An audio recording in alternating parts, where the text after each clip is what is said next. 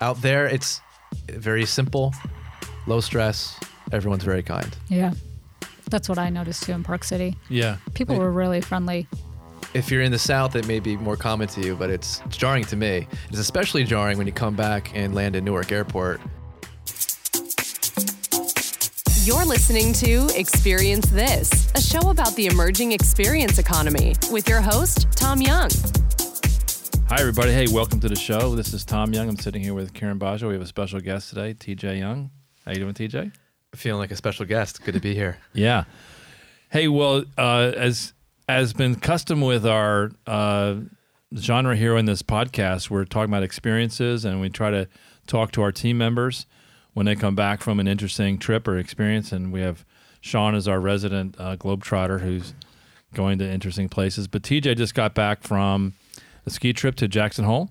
Yeah, Jackson Hole for about 5 days.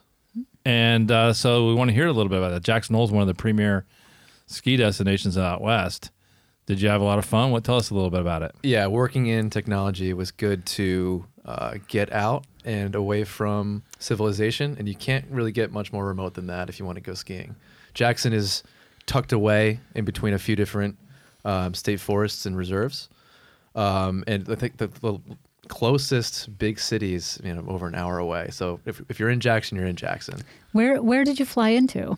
They have an airport. Oh, wow. And somehow they have direct service from Newark on United. Occasionally. Occasionally. It's not reliable. Yeah. So you fly into Jackson, and then are you close to where you need to be, or is it a You fly into Jackson. The airport is in Grand Teton National Park, okay, which is the park immediately south of Yellowstone National Park.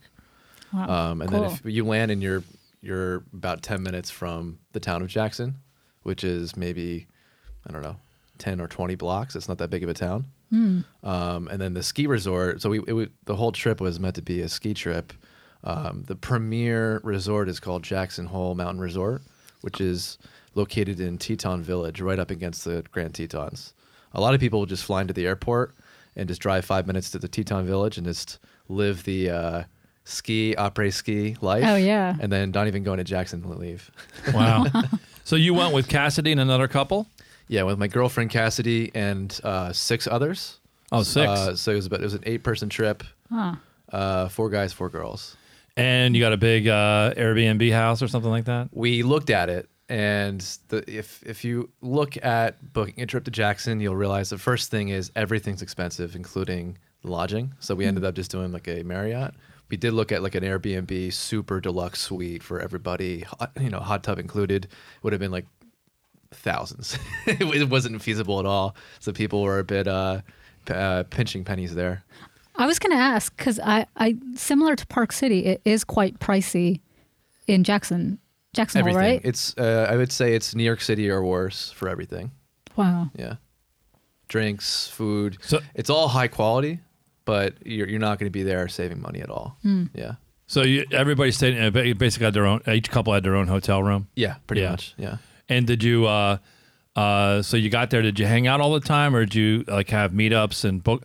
Like we talk about, when we talk about designing trips with a lot of people, about the notion of bookending the trip and then planning 1 or 2 events max a day and letting people do their own thing, so you're not like commingled with 8 people for 5 days and you're at each other's throat at the end of the... Yeah, my personal standpoint here in terms of optimizing the experience, if we're talking about that, is not to plan too much. Like if I go into somewhere with no plan, I get a bit anxious, but worse than that is trying to plan out every single minute so that you finish your trip and you're not really relaxed and you're almost exhausted more so from vacation, and you show up back to work and you're just drained.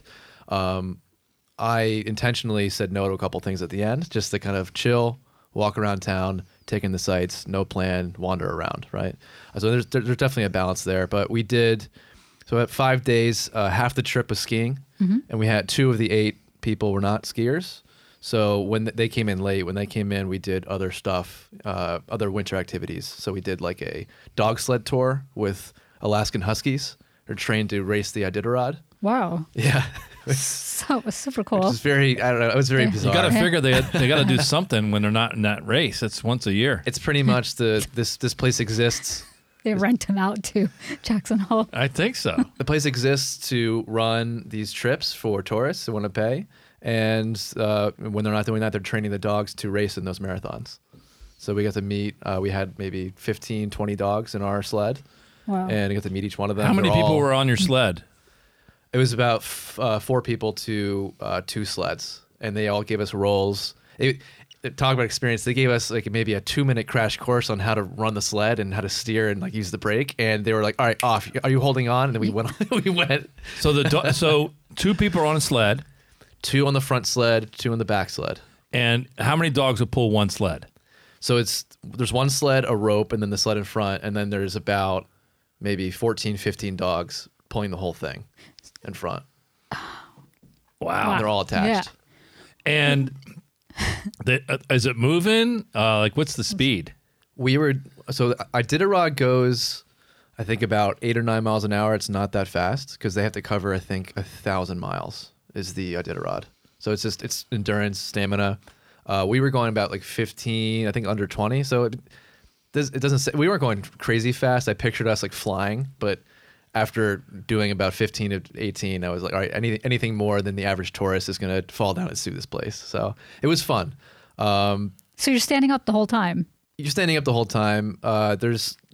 There's actually a couple areas in the sled that you can kind of tuck yourself in kind of under blankets and be pulled around. So that was probably my favorite part, just being pulled around by my friends. And I timed it perfectly so that when we switched off and I was sitting in the blanket burrito, it just happened to be before all the big inclines. So they're all helping the dogs get up, and I'm just hanging back, relaxing. Oh, wow. That sounds But like it's, a lot of fun. No. Yeah, you got to meet each of the dogs. They're small dogs if you've never seen them before. They're Alaskan Huskies. They weren't shy at all, and they get trained up very quickly because newborns will just get put into the sled team, and they don't really get told what to do. It's all Follow. because Yeah. the dogs they're the pack animal, so they'll have the best trained dogs up front. And I forgot all the codes they use. They had certain words, and they would say it, and all the dogs almost in unison would react. Trained highly well, but they would just throw newborns in. They'd pick it up, and then it's just a cycle. It's very interesting. Wow. So we super have cool. a Jackson Hole video playing in the studio in the Yeah. loop here. Were you here? Is this? So yeah, this is the top of the mountain. So if you've never been to this place, it's a massive resort. If you're an East Coast skier or snowboarder, you probably know about Killington, the Yep. Beast of the East. Yep. One of the bigger resorts out here. This is much bigger. I did 2 days of skiing. You couldn't conquer the whole place in 2. What's the elevation out here? This is about 10,500 feet above sea level. Wow. Pretty good. At base camp, you're at about, I think, 6,000 something. So It's 4,000 drop. yeah, there's Yeah. a whole bunch of lifts, gondolas. The one that takes you to the top here of what we're seeing is the peak is a 100-person tram. They pack 100 people all carrying your skis into a tram, and you go up 4,000 feet to the very top of the mountain. And the only trails that are accessible from there are like black diamonds, so it's pretty intense. And so it looks like there's a pub here. Did you, while you were there, did you have any beer? They serve at this particular one. They serve waffles and beers and stuff. But we were too excited to go down. There's restaurants for the whole, over the whole mountain, but this one in particular is known for it's like a waffle cabin at the very peak. So did you like ski down like halfway, stop at a pub and have a drink and then keep skiing? Yeah, it's such a big place that there's mid-mountain lifts. There's like not like lodges, but just little like lodge centers and restaurants throughout the mountain. So you can go to different mid peaks and just stop and hang out. I mean, unless you have pretty good stamina, you can't really go down without stopping. And the sights are all unbelievable. You catch yourself skiing and looking right to catch the view of the valley and the Tetons, and then you have to look back to make sure you're not going to fall off a cliff. So it's like a balancing act. And was there après ski? There was après ski. Because it's not a big thing in most parts of the U.S. I don't even know what the hell that is. Après ski is French for after skiing. So it's the whole. I know what that is. It's the whole culture of activities that follow a hard day of skiing. So heavy drinking. Yeah. Yeah. So this looks pretty wild. I've been to Killington several times. It's not like this. I mean, there's some nice parts of Killington, but this looks pretty I know. massive. It looks like people are just ready to topple down the edge of a mountain. So did you So you skied what, 3 days when you were there out of the 5? I did 2 of the 3 days that people went skiing. Yeah. Okay. And the snow looks pretty cool. Was it good? East Coast skiing is known for icy, not very thick trails, and because of that, East Coast skis are like thinner, so we can carve up the ice. If you rent skis out there, it's powder skiing, and they have they're not as thin. So like the tip of your skis in the middle are kind of the same width, and they're just fat, so you can kind of ride on top of the snow. When we were there, it wasn't as powdery, but it's a whole different experience. Did you bring your own equipment then? I did, yeah. So you brought East Coast skis to ski out west? Mine are kind of in the middle, yeah. So they can kind of they're called all mountain skis, so they can fare pretty well, yeah.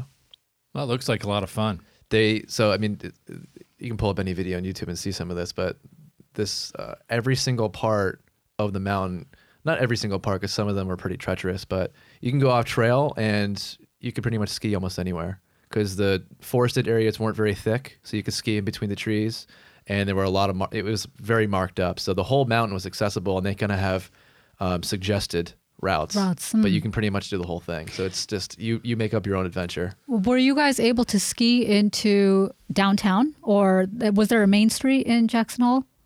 So Jackson's kind of away from the mountain. The mountain, okay. But Teton Village is right up against it. So there's like 4 seasons there. There's maybe 4 or 5 competing hotels. It's all ski on, ski off, right up to the door. Oh, is that where you stayed? No. We stayed in Jackson. Okay. And then traveled to Teton Village. But if you want to do the full après ski experience with no driving, you ski up, you take off your skis, take 5 steps, and you're in a bar with a bunch of exhausted skiers, all just pounding IPAs. Yeah, that sounds like what I'd like to do. Yeah. It was heavy après ski culture. So how was the downtown area of Jackson Hole, or was there one, or what? If a main street, I guess. There was, yeah. It's very touristy, but it's fun. I mean, it's a true frontier town. So a lot of cowboy paraphernalia, a lot of taxidermy, just whiskey everywhere. Wyoming whiskey was the drink of choice every night. Oh wow! Yeah. Were you guys able to get dinner reservations as a group, or everyone kind of peeled off and did some of their own stuff? We did, yeah. We it could be pretty packed on a Friday or Saturday night, but we largely had our way. One person in the group had his birthday on Friday night. It just happened to be that way, so we did one big night out. Yeah. Yeah, that looks like a lot of fun. I've never skied out west. It looks great. I did ski in the Alps once, and it had similar feel. This looks the forest looks a little more Spartan. It looks more wide open. It's the farther up you go, the more treacherous it becomes. Yeah. When you go to the peak, this resort is famous for one drop off. I think it's Corbett's Couleur. I think it's what it's called. There's 2 options when you get to the peak. You can go left, which is what we did, to go down what's called Rendezvous Bowl. And if you've never skied a bowl before, it's pretty much, there's not one entry point and you ski down a path. You kind of ride along the ridge of, the edge of a bowl, and you choose where you want to enter, and it kind of funnels you down to the center. So it's kind of like a half bowl. You pick your spot. No matter what, it's going to be steep, and you just make your way to the bottom. If the other side, if you go right, it's a complete 90-degree ledge, a cliff, in between 2 separated rocky peaks. And you can kind of just drop off there and go full 90 degrees or fly off. And it's a huge, huge drop. Experts only. It was closed when I was there because there wasn't enough snow and there's rocks at the bottom. It's supposed to be one of the craziest drops at a U.S. resort. Yeah. Were there any? I didn't even want to look over. I'm afraid to even talk about it. Were there any moguls? Yeah, there were a lot of moguls, a lot of natural moguls. They let the mountain go.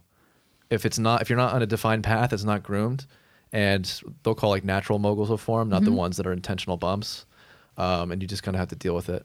And the more it snows, the more uneven it becomes. So it's very interesting. Oh, this looks like a lot of fun. Yeah, those are thick trees, but a lot of spots have more sparse trees. So you can carve it up. I didn't do that because I don't want a death sentence. So one of the things that we talk about, TJ, on the different episodes we have is within the defining good experiences is the social dynamic. So can you talk a little bit about that? Like the 4 couples, how well you know each other, how you travel well together, any interesting stories about what worked and didn't work?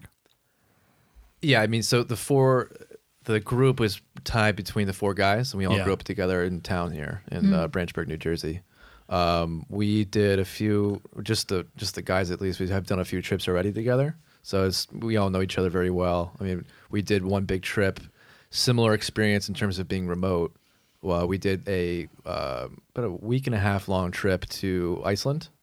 Oh, nice. Where we just hung out in Reykjavik, rented a car, went out to go hiking on glaciers, camping, just experience being in the middle of nowhere in a very odd location, volcanoes, glaciers, black sand on the beach, just a completely otherworldly experience. And we capped it off with an Amsterdam trip, but that's a different story. But so we've done a few trips like this, and this is just the latest one. Everyone liked it. I want to repeat this again, definitely. One friend of mine, Chris, he was another person in the group. We actually went there last year to go hiking in Yellowstone, just the 2 of us, and we liked it so much, and the locals told us to come back during winter to actually ski and not hike, that we brought back this whole group of 8. So we kind of scoped it out and brought back our people. So it's definitely something you would do again. Absolutely. Yeah. In terms of the social dynamic, if you're listening from the, New Jersey, New York, city metro area, tri-state area, there's a certain kind of person that you're used to talking to out here. People are very direct. They're not falsely polite to your face like they might be, at least in the stereotype of the West Coast or LA. Out there, it's very simple, low stress. Everyone's very kind. Yeah. That's what I noticed too in Park City. Yeah. People were really friendly. If you're in the South, it may be more common to you, but it's jarring to me. It's especially jarring when you come back and land in Newark Airport and then experience just the locals around there and the workers there. I have my own takes on Newark Airport, but it's just a completely different culture. Yeah. And people are happy. Yeah. I think because it's simple, there really isn't that much to stress out about. So how about the restaurants and pubs and stuff like that? The new term I learned, après ski. How was that? Any interesting things you saw out there? Do they have like local brews and stuff like that? Yeah, heavy whiskey culture. A lot of beers too. We were right across the street from a brew pub, Snake River Brewing. Just to plug that one, it's my favorite spot. That's also partially the reason. Did you drink Rainier? Did you see that? That's like a local beer there. Rainier? No. Yeah. No. They had a lot of Snake River stuff. That's a local brew pub there. In terms of the après ski culture, a lot of the places were like rustic chic. So you're dining or you're drinking in like these kind of log cabiny looking places. Some of the streets actually look like your traditional, black and white frontier town cowboy movie, which is like your storefronts. If you're a guy with spurs is going to walk out at any moment. It's literally that kind of feeling. You're in a frontier town. But everyone is there to ski, and it's noticeable difference between the morning crowd and then around 4 p.m. when everyone from the mountain finishes, and those who are going to come to Jackson come in and flood the streets. So everyone's kind of doing a similar thing. Everyone's there to do a similar thing. So when you see somebody, they're traveling there, they're skiing, they're tired, they're going to go out and have a good time. Did it feel crowded, or could the city absorb the tourists, or the town absorb the tourists? It was crowded. It wasn't too bad. It was pretty crowded though. The mountain got bad in the afternoons, but I think a lot of people stayed there. Jackson wasn't too bad though. Yeah. So at the end of the trip, you had a little bit of a curveball thrown at you. Yeah. So being in a remote location, you are subject to certain risks, and being in a location where it snows a lot, the reason why we went out, also subject to certain risks. On our way out, I think about an hour before we were supposed to take off, got a notification from United saying that the flight was canceled.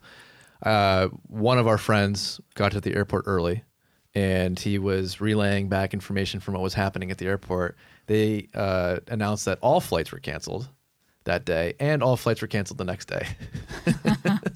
And we're not near anything. There's a few towns with small airports near us, not near being like an hour away, but major airport, I think the closest one was Salt Lake City.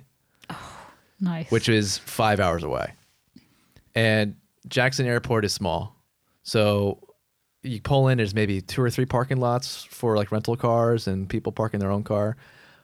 We had a buddy there relaying back information. He said it quickly turned into like a Lord of the Flies scenario where people are yelling over each other, bribing the rental car agency desk and each other for rides to Salt Lake, rides to Denver. It was crazy, and very quickly there were no more cars left. Wow. And we were arguing with the rental car agencies trying to get a good rate just to get a one-way car somewhere, and they're like, no, it's going to be a huge amount. What happens during these scenarios is, especially in a remote place, everyone rents the cars and they drive them away, and it's one way. Yeah. So the airport's left with no rental cars, and they have 4 or 5 agencies there looking to rent out. So it's a huge hassle for them to get cars back because everyone just escapes. There's a whole nature of escape, especially when a blizzard's coming in, which is why all of the flights were canceled. They're supposed to get 8 to 10, 15 inches of snow. So there's a bit of like haste there as well. So we had a pickup truck, like a Silverado with us, and I know we talked about strategy on the phone on where to go. We decided to go to Denver, which is a slightly longer drive, but we could get direct flights back to Newark. It's an 8-hour drive. Oh, nice. And it's like from here to Toronto. it's not short. When you're in that situation, the airlines, they are not and cannot tell you the truth. So they tell you what they're going to tell you. You have to read between the lines and understand what's true. When you're in that situation and it's Lord of the Flies, you need to get to a hub. Yeah.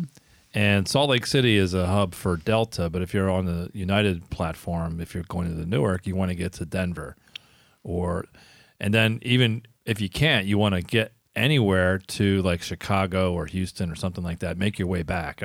I used to travel quite a bit, and they're going to tell, and the people on the ground, they just don't know, but you just got to keep your options open. So getting to Denver has a lot of options. So how many of you guys were able to pack into the Silverado? And So 2 people drove to Salt Lake, and 4 of us drove to Denver. The other 2 had already left already the day before. So we had the keys to the Silverado, and I said, I'm not going to give this up until we get like a good rate or another car or something. And they tried to charge us I think they were going to charge us $1,500. whoa. And we would just haggle with them down. We got them down a good considerable amount. But I kept, the car was running outside. I did not take the keys out. We had someone to stay by the car and guard it because I didn't know what was happening. But we eventually left, got out of the storm. But it took us about 8 hours to get there. Wow. So then you were able to rebook right away, or you had to wait in Denver?